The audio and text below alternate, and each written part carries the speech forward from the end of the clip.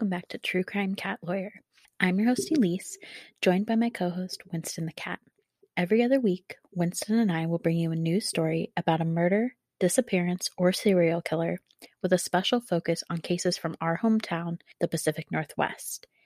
Just a reminder, this podcast contains content of a graphic nature that might not be suitable for all listeners, including descriptions of violence, sexual assault, and crimes against animals and children.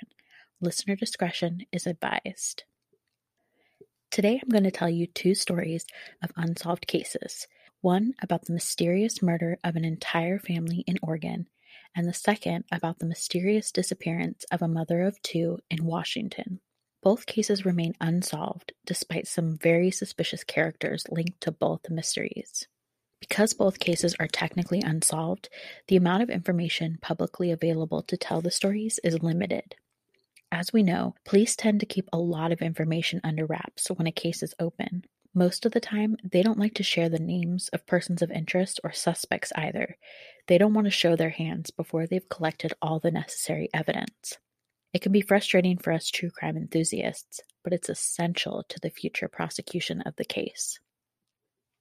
In 1974, an average all-American family, the Cowdens, decided to go camping over Labor Day weekend. This wasn't the family's original holiday weekend plans. The father, Richard Cowden, was supposed to haul gravel for his boss, but his boss's truck ended up breaking down, so they couldn't do the job. So Richard and his wife Belinda packed up their two kids, 5-year-old David and 5-month-old Melissa, along with their basset hound Droopy, and headed for Carberry Creek, just a short distance from the California border. There's a lot of unknown information about the family's weekend, but it seems like it was pretty normal and uneventful. That is, until Sunday, September 1st. Around 9 a.m., Richard took David to the Copper General Store to buy milk for baby Melissa. The store was about a mile from the family's campsite. This is the last confirmed sighting of the Cowden family alive. Sunday evening, Richard and Belinda had made plans to stop by Melinda's mother's house on their way back home to White City. Belinda's mother lived in Copper, about a mile from the campsite. Sunday evening rolled around, and the family never arrived for dinner. Belinda's mother drove to the campsite, thinking that maybe they were just running late. When she arrived, the campsite was incredibly eerie. There was no sign of the family, but their truck was still parked at the campsite, and the keys were left on a picnic table. Belinda's mother saw that Belinda's purse and Melissa's diaper bag were left on the table, along with a half-empty carton of milk. Most disturbing to Belinda's mother was an open package of cigarettes. You see, Belinda was a chain smoker, and she never went anywhere without those cigarettes. Belinda's mother notified authorities, and they searched the campsite area until it got dark. Richard's wallet and watch were found next to the creek. His wallet still had $23 inside. The family's truck hadn't been broken into, and all of their clothing remained, except their bathing suits. The next day, September 2nd, Droopy, the family's basset hound, was found scratching at the front door of the Copper General Store. Unfortunately, Droopy couldn't provide any answers as to the family's whereabouts. The search for the Cowden family was one of the largest searches in Oregon history. Not only were state and local police a part of the search effort, so were Explorer Scouts, the Oregon National Guard, and hundreds of other volunteers. Teams searched 25 miles of roads and trails that surrounded the campsite. There were no signs of a struggle at the campsite or the creek, and there were no footprints or tire tracks found either. It seemed as if the family had just walked away. Searchers looked for the family in abandoned mine shafts on both sides of the creek for several miles, but nothing turned up. The official search was called off on September 7th, but family and friends continued to search on their own after that. Drowning was ruled out fairly quickly as a possible explanation because the family's bodies would have surfaced downstream and they would have been found right away, but there were no bodies found in the creek. According to family and friends, Richard and Belinda had a happy marriage. They were very close to both of their extended families. Richard's older brother had died of cancer, and they were waiting to hear whether his younger brother had cancer. In fact, it was over that Labor Day weekend that his brother found out he didn't have cancer. Richard was a logging truck driver, and he made enough money to support his family, and they had very little debt. So the Cowden family had no reason to disappear on their own. Investigators also ruled out robbery as a motive, seeing as how Belinda's purse and its contents were left behind along with Richard's wallet and watch. Without any clues or leads to go on, the family's disappearance would go cold. Then, in April of 1975, two men were hiking and gold prospecting when they discovered the decomposing body of an adult male tied to a tree on a steep hillside. The authorities were notified, and a search of the area, including a nearby cave, revealed the bodies of an adult female, a child, and an infant. The entrance of the cave had been sealed off with rocks to disguise it and hide the bodies. The bodies were identified through dental records and were in fact the bodies of Richard, Belinda, little David, and baby Melissa. Belinda and David died from .22 caliber gunshot wounds, while baby Melissa died from severe head trauma. I read conflicting reports on Richard's cause of death. One source stated that the coroner was unable to determine his cause of death, while another said he also died of a gunshot wound. No gun or any other weapon was found near the cave or where Richard's body was found. Investigators believe that on September 2nd, the Cowden family went swimming in Carberry Creek shortly after David and Richard returned from the store. Then, sometime around noon or so, the family was abducted at gunpoint by one or more strangers. Based on the location where the bodies were found, investigators felt that the perpetrator or perpetrators were local, someone that would be familiar with the area. Interestingly, investigators also felt the family's bodies had been in the cave since September 2nd, 1974, despite a search volunteer adamantly denying the bodies were there when he searched the cave 8 months prior. So police had found the bodies, but not the murder weapon. Finding the bodies answered a few questions, but it also created so many more. There was no concrete motive and nothing to explain why the family of four who were just camping for the holiday weekend would have been murdered. Stranger-on-stranger crimes are actually fairly rare, but they're also some of the most difficult cases to solve because of the lack of connection between the victims and the perpetrator. Investigators spoke to some witnesses, including a family who was visiting from California at the time the Cowden family disappeared. They had arrived at the campsite around 5 p.m. on September 1st. They reported seeing two men and a woman pull up in a pickup truck, and they told investigators the three people were acting really strange. The witnesses said it felt like the people were waiting for them to leave, which made them really nervous and uncomfortable, so they ended up moving to a completely different campsite. Police also looked at known sex offenders and psychiatric patients released from the state hospital around the time the family went missing. There has only been one suspect in this case, but he was never charged with the murders. His name is Dwayne Lee Little. Little was not a good guy.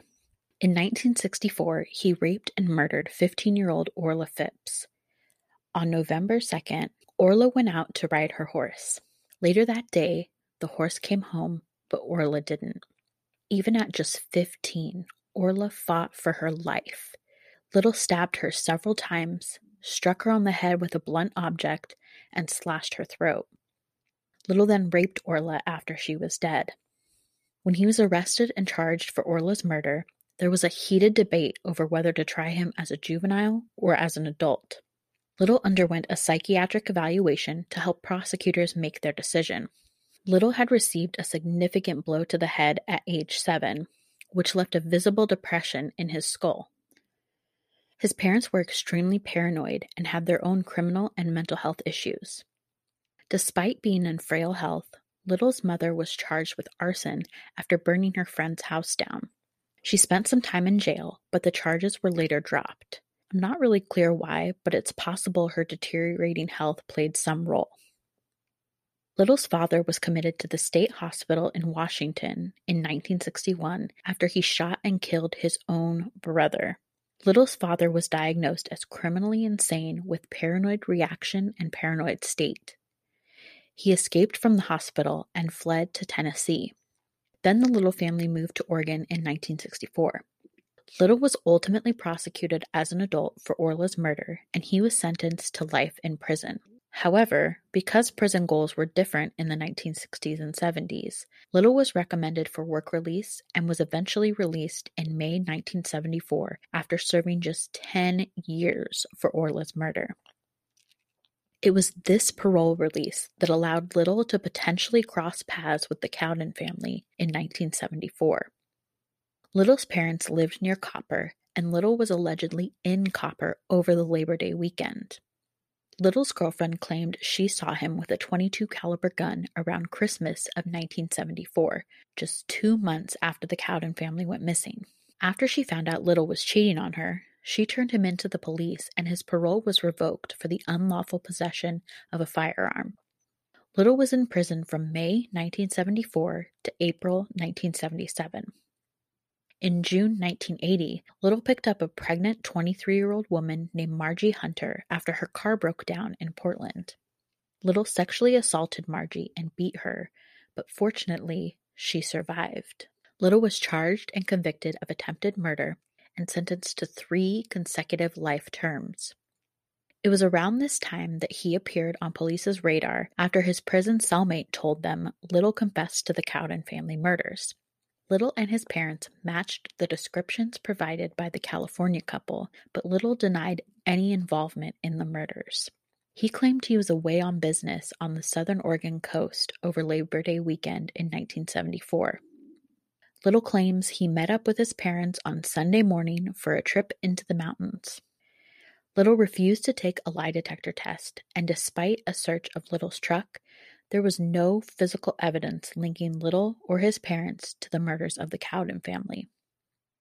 Police believe there is a lot of circumstantial evidence linking Little to the murders, but there's nothing left to use for DNA comparison, so there's no direct evidence that links Little to the murders.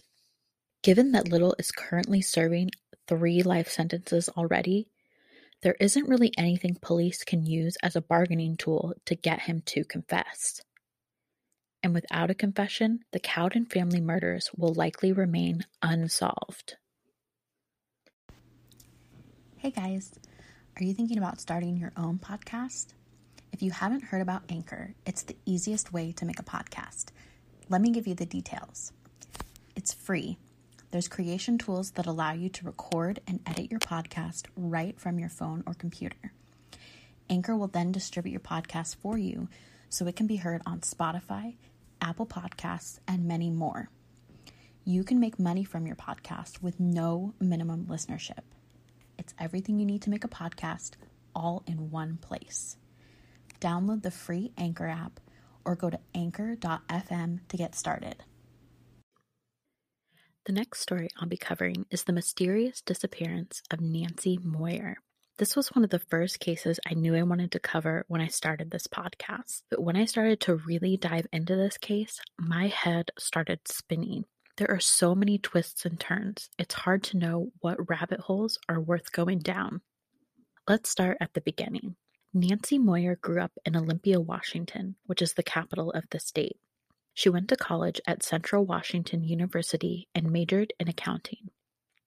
She met a man named Bill while she was temping at his office in the accounting department. The two eventually got married after Nancy graduated, and she landed a job as a financial analyst for the Washington State Department of Ecology. Nancy and Bill had 2 daughters, and by all accounts, Nancy loved being a mother. But by 2007, Nancy and Bill's marriage had fizzled, and the two decided to separate. According to Bill, the separation was amicable, and the two remained on good terms in order to co-parent their girls. Jumping ahead to 2009, Nancy was living in Tenino, Washington, just outside of Olympia and only 75 miles from the city of Seattle. After her separation from Bill, Nancy got several tattoos and began engaging in a more active social life. This seems, at least in part, to have stemmed from the fact that she rotated visitations with Bill every other weekend, so she had more time for herself and more time to go out. The weekend of March 6, 2009 was Bill's weekend with the girls. He would return them to Nancy on Sunday the 8th. Nancy would have the weekend to herself, but she didn't tell Bill what her plans were. After all, they were separated, and she probably didn't consider it to be his business. Neither Bill nor Nancy could have anticipated that March 6th would be the last time they'd see each other. Sunday rolled around, and Bill drove to Nancy's house to drop off the girls. Nancy's car was parked in the driveway, but the front door was ajar, which was odd to Bill. Her cell phone and purse were still in the house, and so were her keys. Bill knew Nancy was a frequent walker, but it didn't make sense that she would leave her keys inside the house and leave the front door open. Bill made some calls around to people who knew Nancy, but no one had heard from her since Friday the 6th. Bill took the girls back to his house and kept trying to get in touch with Nancy. When she didn't show up for work on Monday the 9th, Bill reported her missing. The Thurston County Sheriff's Department was called in to help the local police department with the investigation. When detectives arrived at Nancy's house, her car was still parked in the driveway. When investigators went into the house, they first noticed 2 glasses of wine on the counter, as well as Nancy's purse and keys. Her driver's license, credit cards, and checkbook were all left in the house. There were no signs of forced entry or a struggle. The only thing missing from Nancy's house was a long brown coat with fur-type lining along the bottom. I should note there are conflicting reports as to whether Nancy actually had a cell phone at this time. Bill said she had a cell phone in the disappeared episode I watched, but there are also reports that Nancy actually got rid of that phone and she had a prepaid phone instead, which obviously can't be traced. Investigators started with the timeline of events. They knew what time Bill picked up the girls on Friday, and using bank records, they were able to figure out that Nancy went to the grocery store around 6:45 p.m. A Tenino police officer who was running radar in the area around Nancy's house saw her unloading groceries from her car between 9 and 9:30. He told Thurston County sheriffs that she was alone. This was the last sighting of Nancy. Because Nancy's door was left ajar, detectives obtained her utility usage information to narrow down the time frame for when Nancy likely disappeared. There was a spike in the heating between 9 p.m. Friday night and 12 a.m. Saturday morning, which is when police believed Nancy went missing. But the question still remained. Where was Nancy? While the husband or ex-husband is always a suspect, Bill was ruled out fairly quickly since he was with his girls on the 6th, and he agreed to take a polygraph, which he passed. So in order to figure out what happened to Nancy and where she might be, investigators began looking closer at the intimate details of her post-marital life. According to the disappeared episode, there was a private side of Nancy that not many people knew about. Nancy's lifestyle changed after her separation. She started bar hopping and meeting people, eventually engaging in hookups and discreet relationships with these unknown individuals. No one knew who any of these men were or who she was spending her time with, so investigators had no idea who they should interview. To be clear, I am not at all blaming the victim. Nancy has the right to live the life she wants to live. The main reason I'm highlighting this is to remind all of us that you can never be too careful. If you're a single, separated, divorced woman and you're going out and meeting people you don't know, at least tell a trusted friend where you're going. No one will think this is weird, and it could save your life. Okay, I'll get off my soapbox and get back to the story. As the investigation continued, police discovered Nancy had dated a few men from her office. Once they knew about the intricacies of her dating life, investigators were able to track down the men they wanted to interview. They started with one of Nancy's coworkers, a man named Matt. He claims the two were just friends. Matt also claims Nancy told him she would be relaxing at home for the weekend. He provided an alibi, telling investigators he was with his wife and son, so eventually he was ruled out as a suspect. The next potential suspect police looked at was a man named William, who had a brief relationship with Nancy. He may have been a coworker of Nancy's too, but the reports weren't that clear. He was interviewed by police, and they found out he was a sex offender. It's not clear from the information I used for this episode if Nancy knew this information or not. But I assume she didn't because she probably would not have wanted a man like that around her children. William told police he ended their relationship, and evidently he provided a reliable alibi because he was also cleared by police. The next two men I'm going to discuss have never been officially named as suspects or persons of interest in Nancy's disappearance, nor have they been arrested or charged in connection with her disappearance. Like I mentioned earlier, Nancy dated a few of her coworkers. One of these coworkers was a man named Jim Roth. He told investigators he had a brief fling with Nancy and went on a few dates with her, but he gave conflicting reports about the sexual aspect of their relationship. First, he told police he was unable to perform, but later he changed his story and said the two had sex at his house. Roth told police he had his sons on Friday the 6th, which was supposedly confirmed by his sons, but they were never actually interviewed by police. Roth said he went to Nancy's house on Saturday night. Investigators felt like the only reason he told them this was to explain away his fingerprints or DNA if they were found in Nancy's house. Interestingly, only Nancy's prints were found at her house. There was no foreign DNA and no foreign fingerprints. Roth agreed to take a polygraph test, but the results were inconclusive. About a year later, in August 2010, Bernard Howell was pulled over by a Thurston County Sheriff's deputy. Howell was a door-to-door meat salesman with a history of mental health issues. When the deputy looked inside Howell's car, he saw the body of a woman, later identified as Rhonda Boone, wrapped up in a sleeping bag in the passenger seat of the car. Howell was arrested and charged with Rhonda's murder. Rhonda had her throat slit, she suffered blunt force trauma to the head, and she was either strangled or smothered. Howell later admitted to having sex with Rhonda's corpse.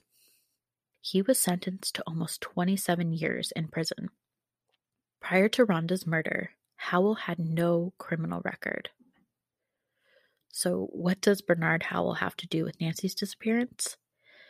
That remains somewhat unknown. Authorities interviewed Howell in 2011 after Nancy's daughters identified him as the man who sold meat to their mom. Howell denied ever meeting Nancy, and he was adamant that he had no connection to her disappearance. No evidence was found linking Howell to Nancy's case, but there's just something weird about his connection to the case. Is it really just a coincidence that he sold meat to Nancy in the days prior to her going missing? A new detective, Detective Elkin, took over the case in January of 2012. Detective Elkin re-interviewed Jim Roth in 2013, and Roth did himself zero favors by making more inconsistent statements about the sexual aspects of his relationship with Nancy. He claimed he had sex with Nancy, but he didn't recall her having any tattoos. Roth then said he went to Nancy's house on Friday night, not Saturday night, which also contradicts his earlier statements.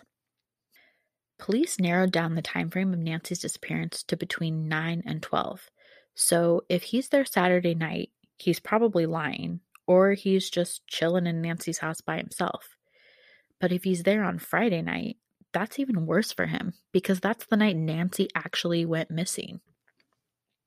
Unfortunately, police couldn't hold Roth based on these inconsistent statements, and they had to let him go. Nancy's disappearance was reclassified to a no-body homicide in 2013 in order to expand Detective Elkin's available resources for the case. Despite the reclassification, the case remained cold. In 2017, Jim Roth died of natural causes.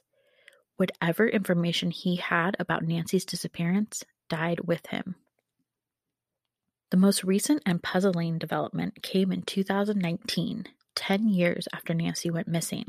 Eric Roberts called 911 on July 9th, claiming he strangled Nancy with a scarf during rough sex. So who the heck is Eric Roberts, and why would he make this confession? Roberts was a former coworker of Nancy's at the Department of Ecology. He recanted his confession the next day on July 10th, but the police were already in the process of conducting a search of his property after his confession directed police to a fire pit that might have contained Nancy's remains. Despite the property search, no remains were ever found. Roberts was never formally charged for Nancy's murder due to the lack of evidence, but police did arrest Roberts for the unlawful possession of dangerous weapons and the unlawful possession of a short firearm following the property search.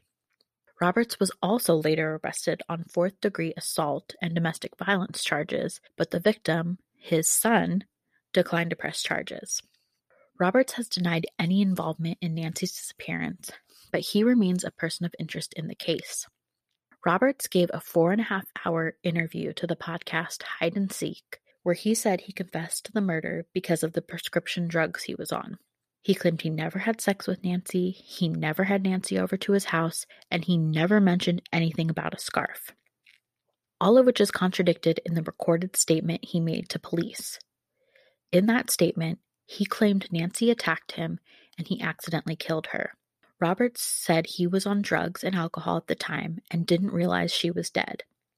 His whole story is bizarre and makes it hard to figure out what is truth and what is fiction. It's hard to know why he'd make up such an elaborate lie, if it really is a lie. A final interesting fact about Roberts is that while he denied having a sexual relationship with Nancy, his nephew, Aaron Huntley, actually dated Nancy before she disappeared. Police said Huntley was visibly upset during his interview with police, and he was crying and clenching his fists. Police appear to have ruled Huntley out as a suspect or person of interest, though it's not entirely clear why. Police say that the investigation is open and ongoing, and that there are suspects in the case who haven't been publicly named or identified by police. There has been no activity on Nancy's credit cards or bank accounts since her disappearance on March 6, 2009. She hasn't been seen since that date. If you have any information on the disappearance of Nancy Moyer, please call the Thurston County Sheriff's Office at 360-786-5500. Thank you for listening to today's episode. Please subscribe and leave a review if you like the show. You can email case suggestions or comments to truecrimecatLawyer@gmail.com, and you can find us on Twitter at truecrimecatlaw and on Instagram at truecrimecatLawyer. You can also find our discussion group on Facebook by searching for True Crime Cat Lawyer in the groups section. If you're interested in learning more about my co-host, you can check out her Instagram at WinstonTheCatPDX. Thanks again for listening, and stay tuned for our next episode. Thank you.